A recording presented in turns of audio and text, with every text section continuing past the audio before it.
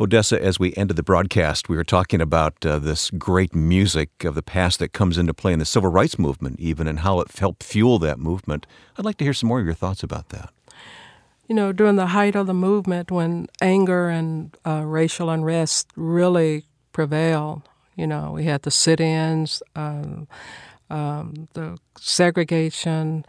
You know, I was a student, one of the students who used second and third hand supplies and books and furniture in the schools. I was one of those students who rocks were thrown at, or people screaming out names of me, you know, when they rode by on the bus, when the white children rode by on the bus. It's very personal to you. It's very personal, you know, to me and actually the group that I perform with, because we all grew up during that same period.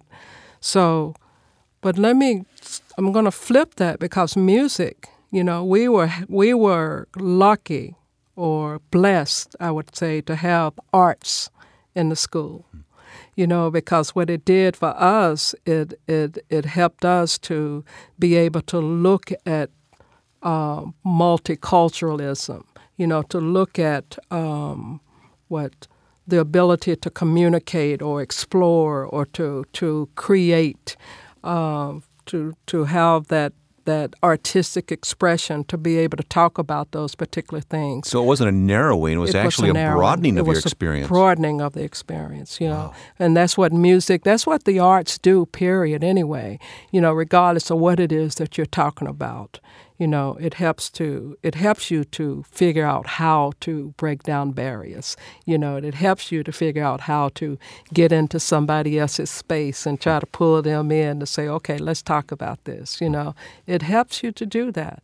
You know, so I think it's necessary to try to carry on the tradition of the spirituals, because it's one of the largest bodies of songs in the American art culture. You know, they have influenced music and artistic expression from generation to generation. You know, if I can make one statement, this week was the Americana Music Association, right? And last night we were on a show with a gentleman named Mike Farris, who is a white young man who sings black gospel. Mm-hmm. It's interesting. But what was so special about last night is, prior to that set was the Fairfield Four. Oh. So you had a group of people who have been in a group that, you know, that started around the 1920s, who's singing gospel, you know, spirituals, the hollow songs, the Jubilee songs, a cappella. And then you had Mike Farris, who is a white gentleman who has embraced this music, and it essentially saved his life. Mm.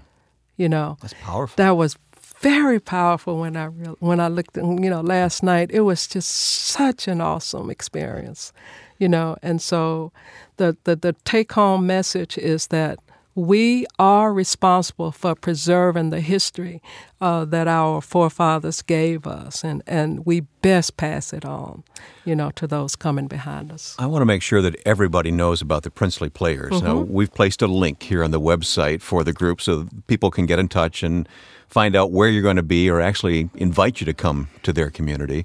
But tell me more about the mission of the Princely Players. The Princely Players actually is to, the mission is to like really encourage young people to really tap into their artistic creativity, you know, to be better people, to serve their community better, you know. That's our main mission. The other thing is to educate people about the African American experience. I hope to see one of those programs myself sometime real soon, Odessa. Yeah. Hey, let's reward everyone who came over to the website to listen to our conversation. Let's reward them with one of your songs. Okay. I'm going to sing a spiritual. I want Jesus to walk with me. I'll do a little bit of it.